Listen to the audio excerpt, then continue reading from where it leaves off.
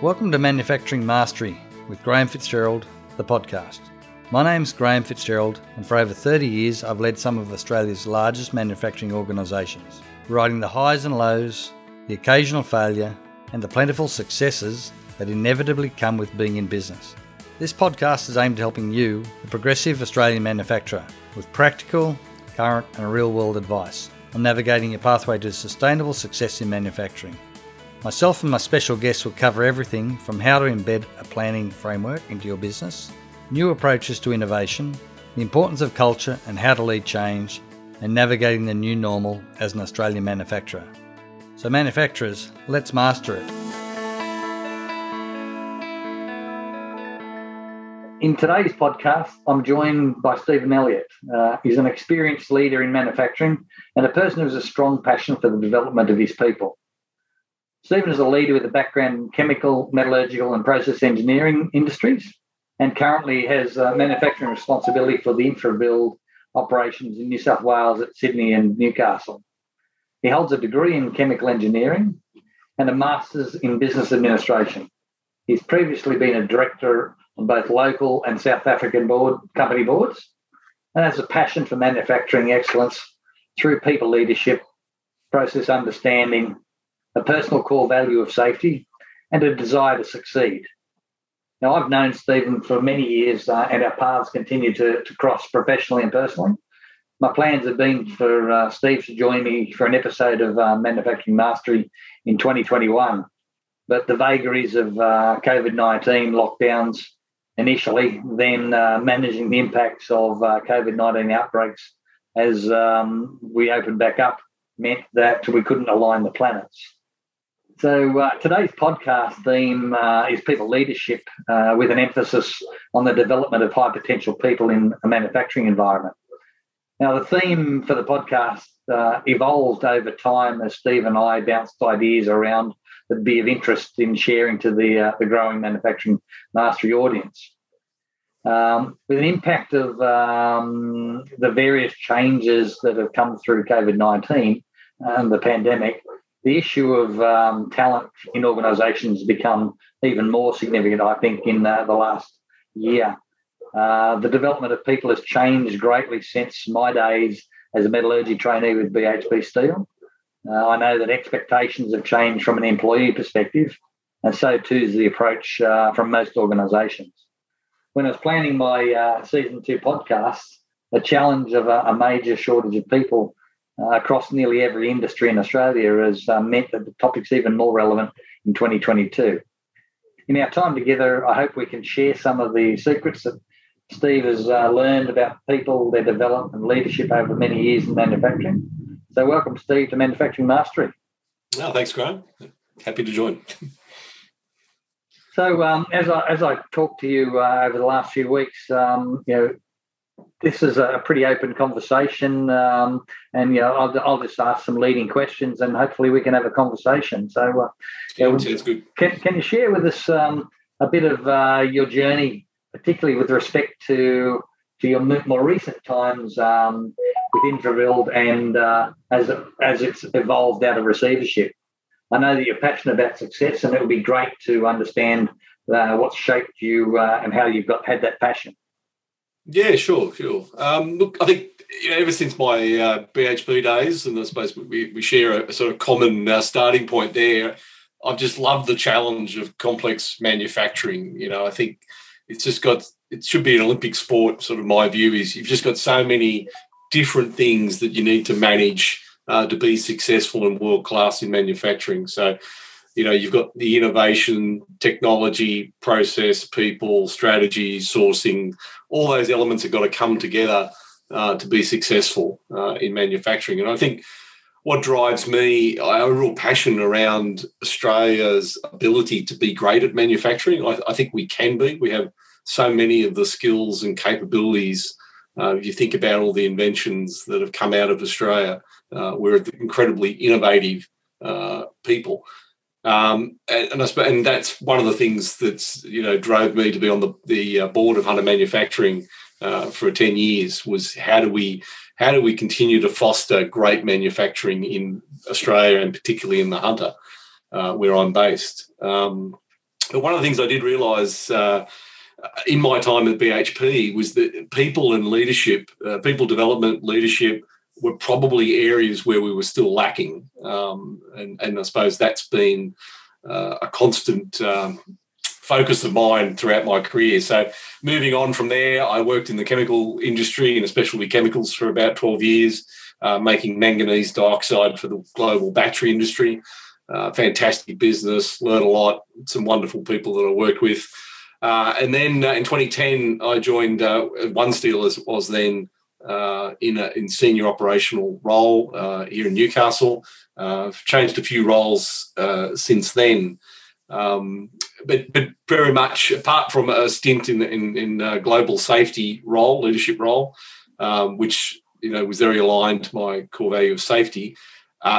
Very much the focus of my career has been on how do we manufacture great things in Australia, and steel. It's an incredibly complex material, and it's been a great vehicle for me to indulge, I suppose, my passion in great manufacturing. And the constant theme in that has been how do we engage people, how do we develop people, and how do we get the most out of them. So, yeah, okay. Well, I think I was sharing it a little bit earlier. I've spent this today working with a group focused on leadership and frontline supervisors, and I think your comment about the development, particularly of leadership skills, is a crucial part of manufacturing. So maybe can you?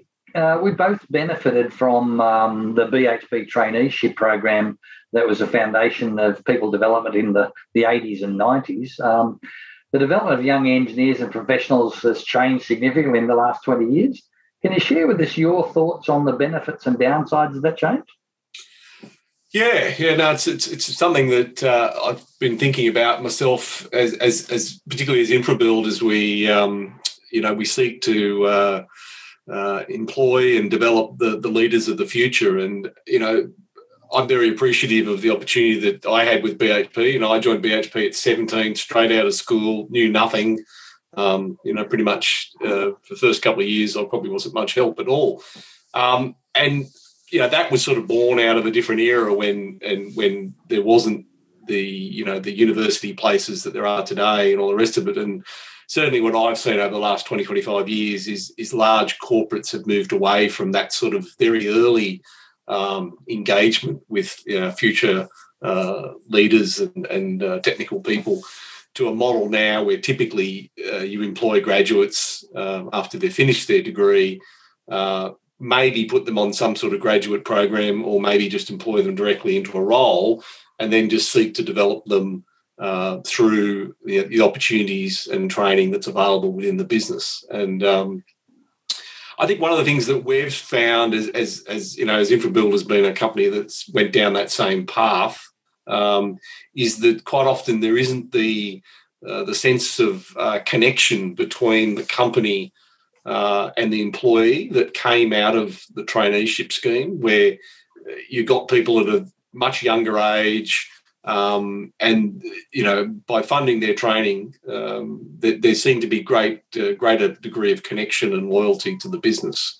What we've tended to find is the graduates today very keen to move around, very keen to progress, and obviously there's part of this is also a millennial probably aspect where people are looking for a much greater variety in their work, looking for rapid climb up the corporate ladder. And one of the things that we found is interesting is that our grads typically come out with very good technical skills, but the areas where they're probably still got their L plates on is around their leadership, their people skills, their EQ, if you like. And that's one of the things that we found, I believe, is one of the things that the cadetship or a traineeship is actually taught people. You come in at the bottom of the organisation. You're not the person with all the answers at that point. And so you tend to have to rely upon a lot more people. And one of the things I remember very much as a trainee is I learned an awful lot from the operators and the maintainers on the shop floor. They'd been in their roles 10, 20, 30 years. And so I one of the things I was able to do, and I'm sure a lot of other people, similarly, we learned to relate to those people and engage with them. And that, while it wasn't overt and it wasn't deliberate, I think it is one of the huge strengths of that style of developing people. And it's something that we're missing a bit with the graduate program, where we might get some very technically strong people, but they, again, just haven't learned how to harness, the knowledge and the skills and the creativity of everyone in the business. And that's what we need, again, going back to that Australian situation where Australia can be fantastic at manufacturing. That's what we've got to leverage off, is the input of everyone in the business. I'm thinking back to the time when you and I were working together in the steel casting area, and your ability to tap into people's knowledge was, I guess, a classic case of that, of creating $1 million solution in a very short period of time for very little money, and that's a great example of that, tapping into the people that are just watching and understanding things. Yeah, no, it's because I think one of the other things that highlighted, I'm just remembering that little piece of work as well, was that the key was actually not in the technology or the smarts. It was actually the implementation and getting people to use it. Yeah. And by having the relationships and the connections with the people on the shop floor, a lot of those barriers that may have existed were evaporated, and people basically ran with the solution once it was offered to them. So one of the things that I had the pleasure of spending a few hours with a guy, professor at Harvard, Ranjay Gulati, a few years back, and one of the things that he found in his research was that SAT score, which is I think sort of the US HSC score equivalent, was no real correlation with who made it to senior roles in companies. It was more about EQ. Yeah. Are you looking to grow your manufacturing business and need some support to achieve your goals? My Manufacturing Mastermind group is a great place to start. This exclusive group receives monthly worksheets and guidance around the 5 key principles of manufacturing growth. There's a monthly live virtual Q&A session and a live mentoring call with a mastermind member, where we troubleshoot the business challenge of the day. Plus, this group comes together on a quarterly basis for a one-day workshop to ensure accountability in the delivery of your business growth plan. Find out more by visiting grahamfitzgerald.com.au/mastermind.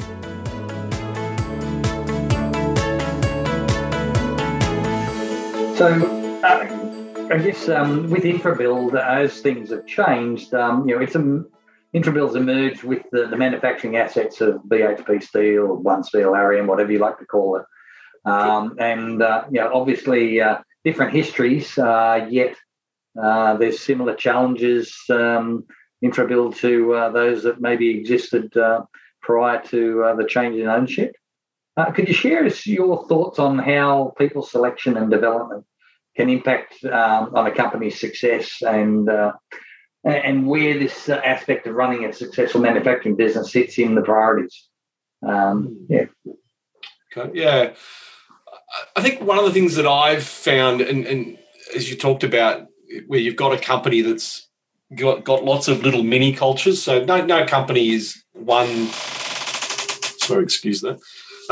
Is no one sort of monoculture. There's just lots of little cultures that exist in different parts of the business. And one of the things that I've found is that different parts of businesses and sections within a business are at different parts, if you like, on their evolutionary journey. They've got different problems, different needs. And it's a bit like the old situational leadership model, where leaders adopt different styles of leadership depending on the maturity of their follower. Is that what I found is that you often need different leaders for different situations. And quite often I think we sort of can have this cookie cutter view of what makes up a good leader, or what's the one perfect leader, and then we can put a person into a role and they may be a very good, solid leader, but they may not be the right person for that right role. So it's a bit like a horses for courses type situation. Yeah. And I think that's been one of the things that, I've tried to think about when selecting and then developing people into roles, is that, and it's a bit like a football coach who has to pick the right player for the right opposition or the right situation. You sometimes will have to make different choices around who is the right person for that role at that time. And then I think when it comes to, having discussions with that people, it's very important to understand where they want to take their career. I think, again, we can often fall into the trap of thinking that everybody wants to be the CEO, and that's not always the case. So understanding what people's career goals are, I think, is very important, and then thinking about how do you develop that person to assist them to where they want to go and what suits the company. Again, quite often we'll have gaps in certain areas and need to fill those gaps rather than just pushing everybody down a particular line. Yeah, okay. Yeah. And that's where I think, coaching and mentoring become very important. And, I think one of the things, obviously we were just talking about it before we sort of started recording, was that, we've seen what can happen when you can put someone who's got some coaching skill with somebody who's, needs some help in a particular area, and having that coach as not their boss, I think is often, a very important aspect of that. I think we often think as leaders that we're able to coach all of our reports, and sometimes that works, I think, and sometimes it's probably not the right decision. Yeah. So I think, in terms of InfraBuild, are we perfect at all this? No, we struggle at times, and it's but it is a priority for us. And you make the comment earlier just around the world that we live in at the moment. Where there's a lot of competition for resources and talent, globalized world. It's getting the right people in the right roles is still absolutely critical. Yeah. So some things don't change. I remember a conversation with one of my former leaders, and his advice was that, Graham, sometimes it depends on the skills of the people and their development needs at the time as to how big the role is or not. And So I guess one of the things, Steve, in creating this podcast is my aim was to actually provide our listeners with something they can take away and actually apply in their business as quickly as possible. So, I'm a pragmatist and I know that people are busy. So, as a practitioner with responsibility for achieving real business results, can you share with us, one of your greatest challenges in developing high potential talent and in an environment of uncertainty through the business administration of COVID-19? And maybe through that more recent times with the skill shortages. Yeah, sure. Yeah, look, I think when it comes to, high potentials, again, they can be few and far between sometimes. And so it's so important that we lead them well and develop them. And I think probably one of the things that I'd say and I've seen is that often for a lot of high potential people, they've done very well at university or at school, got into the workforce, and they're quite often they're obviously usually very smart, often articulate, very quick to achieve results in dual roles, and I think. That can and that often leads to, rapid progression, rapid movement, and it can cause a problem, what I call the tipping point. So there's a point where I think the high potentials, particularly if they get earmarked by sort of HR and the specific HR programs for high potential talented people, they can sort of get into a mode of, well, I'll do this role for 1 year or 2 years and I'll move on to the next role, bigger and better. And there sort of becomes this mindset of, oh, my career is just onwards and upwards. And they really rely on, I suppose, those attributes as being the tickets to their success. And as I said, the tipping point in my mind comes to when they sort of reach that sort of middle management, senior management role where potential and attributes don't matter as much. It's about results. And I've had some interesting conversations with some high potential people who, after sort of 18 months, go, well, I'm ready for the next big thing. And, we've had that sort of awkward conversation whereabouts, well, what have you achieved? What have you done in this role? And that's, I think, a challenging point, particularly for, the person doing the leading of that person, but also the high potential candidate themselves. It really then comes down to results. And I think that's, you've got to translate potential into results to be successful and continue to climb into more and more senior roles. And I think that's probably just one aha moment I had. And I suppose the point I would say is that having that conversation early with the high potential candidate or person is I think, very valuable, and making it clear that the time in the role is going to be longer. The situations that you're expecting people to manage or lead are becoming more complex. The result horizon is longer, and achieving those results is what's going to be critical. Yeah. So a connection with the level of work. So if your level of work is moving further out, then obviously to see the results will take greater time. And I think if you've had someone who's moved around every 18 months, that they can sort of get a bit twitchy and a bit nervous after about 18 months. Well, I've been in this role 18 months. I've sort of understand this role now. I haven't actually delivered long-lasting, meaningful change or improvement. But having an expectation to move on. And that sort of relates to, suppose, the second thing I would say is that quite often there's a temptation to continue to promote high potential people faster than maybe what they're ready for the fear of losing them. If this person's getting nervous, getting twitchy, if I don't promote them again, they'll leave.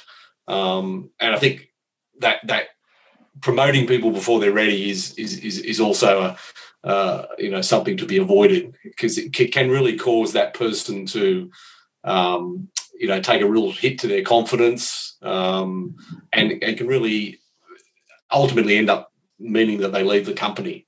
And so, building trust between yourself as the leader and the high potential person around expectations and promoting people such that they're going to be successful in the next role. I think that's probably, I've had to say no to a few people along the way, and at the time I think they were very disappointed, but most of them, when I've caught up with them 5 or 6 years later, have generally said, you're right. Well, I wasn't ready. I think obviously what goes with that is identifying what are the areas for development and making sure there is some sort of plan to address those, rather than just leaving the person to work it out for themselves. Very, very similar aligned views. So maybe just one last question. I know you're a busy person, got a few things to do. It's a challenging time in manufacturing with the supply chain constraints, the sustainability issues around energy or carbon intensity. Changing global circumstances seem to offer opportunities for local manufacturers, especially people who aspire to achieving world-class manufacturing. What's been your greatest success, and what's required to achieve that? How's it influencing you today, and how do you think that'll be applicable in taking those opportunities that come up in manufacturing in Australia going forward? Yeah, look, I think probably my greatest advice in that space would be around, and it's a very simple lesson, it's having the right people in the right roles and not being scared to make a change when it's required. I think one of the things I found in Australia is that we like to think of ourselves as sort of big, bold, straight-talking say it as it comes sort of leaders, but the reality is most of us are not that of that ilk, and I know I'm not.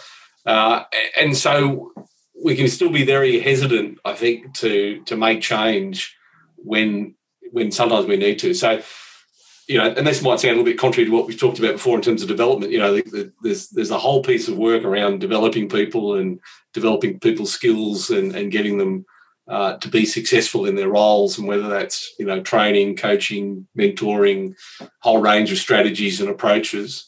But I think sometimes you quite often know deep down when someone is not the right person for that role. And I think we've all been guilty at times of holding on to that person for far too long. And I think what I've learned is, in a globalised world where the pace of change is just getting quicker and quicker, we just don't have the time or the luxury to say, I'll just sit that person in that role for 2 or 3 years and see how they go and see if they work out or not. And I see that as particularly a temptation for people that are new to, say, that level of management. Yes. Often I think they worry that if they make a change that they're then not seen as loyal or not able to develop people. But to me, it's a balancing act. There's the times you've got to develop, and then there's the times where you've actually got to make a change. And, I suppose as I've got longer into my career and as I get closer to at some point finishing up my career, I think that does help a little bit, because you're sitting here saying, well, I don't have 5 or 6 years to achieve what we need to achieve here. We've got to do it in 2 or 3 or 4. So I need the right people in the right roles, and I need them now. And it's not easy. It's never easy. But I think usually what I found is that if a person, particularly if they're not performing or floundering in a role, usually they'll thank you pretty much straight after, because they'll say, I just wasn't enjoying my work anymore. Yeah. And having hopefully in most cases, it's not an opportunity of the person leaving the business. It's about finding a role that better suits their capabilities and their interests. If you're wanting tailored one-to-one coaching for fast results, perhaps my mentoring service is the option you need.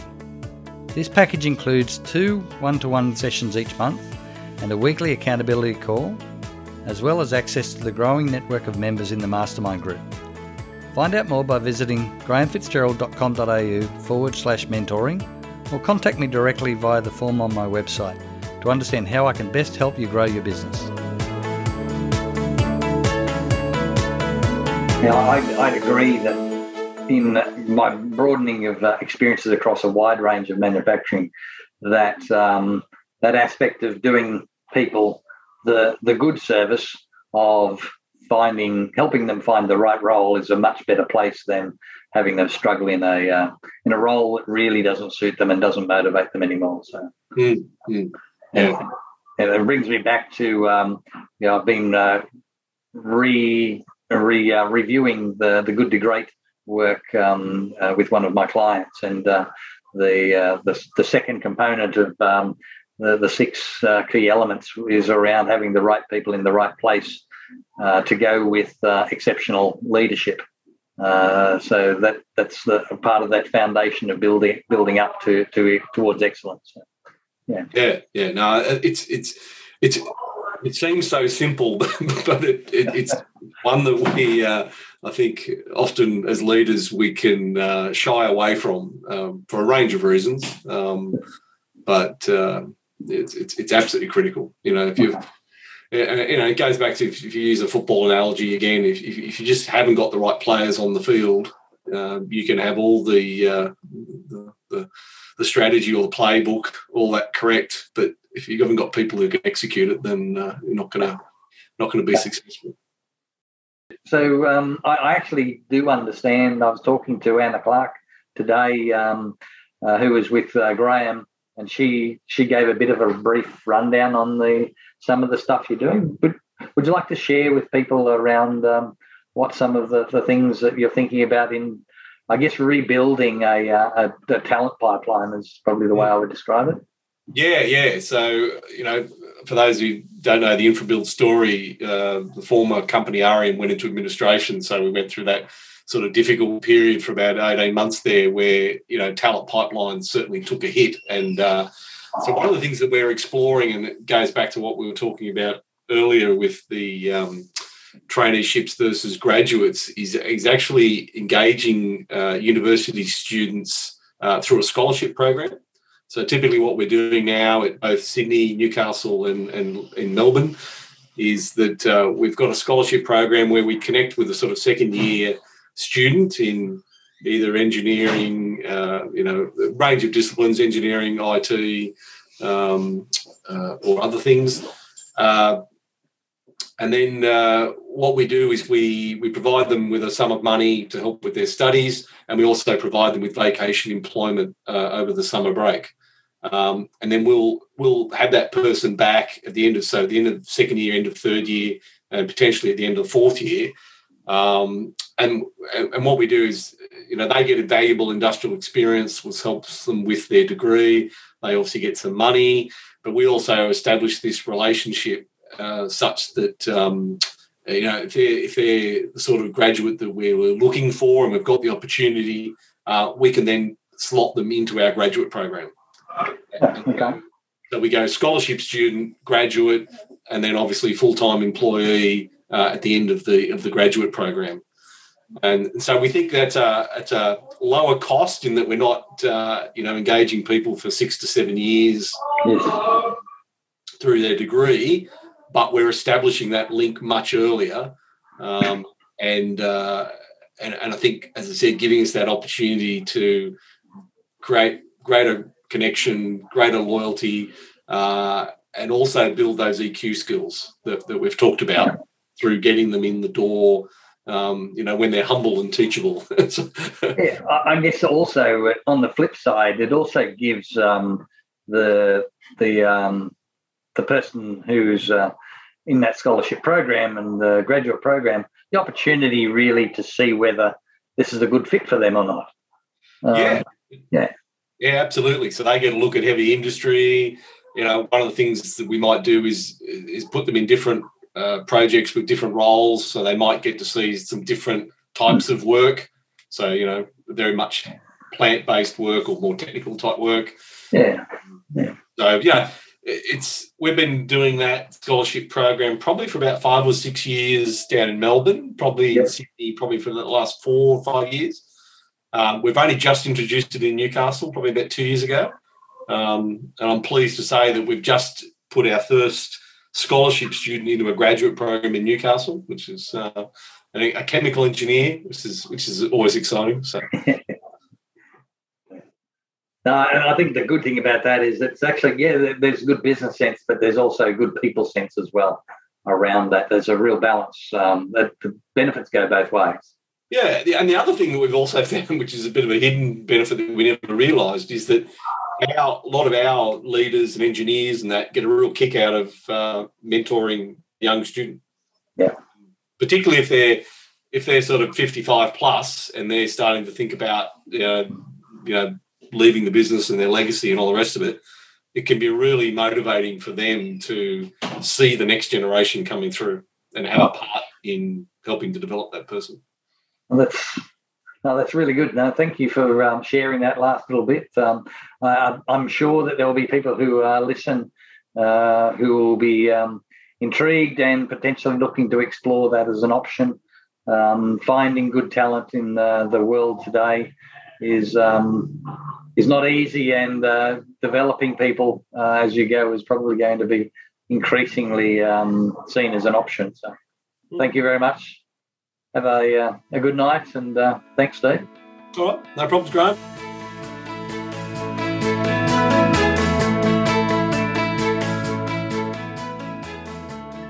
Thank you for being part of this week's episode. It was great to have you. I'm always keen to hear your thoughts, questions, ideas and suggestions for future topics for the podcast. So please get in touch through my Facebook page, Graham Fitzgerald, Manufacturing Growth Specialist, my LinkedIn page, or via my website, grahamfitzgerald.com.au. That's GRAEME Fitzgerald.com.au. If you're enjoying what I'm putting out here, please rate, review or subscribe to the podcast so more manufacturers can find out about it. and we can build our community of masterminds manufacturing in this great nation. Talk to you soon.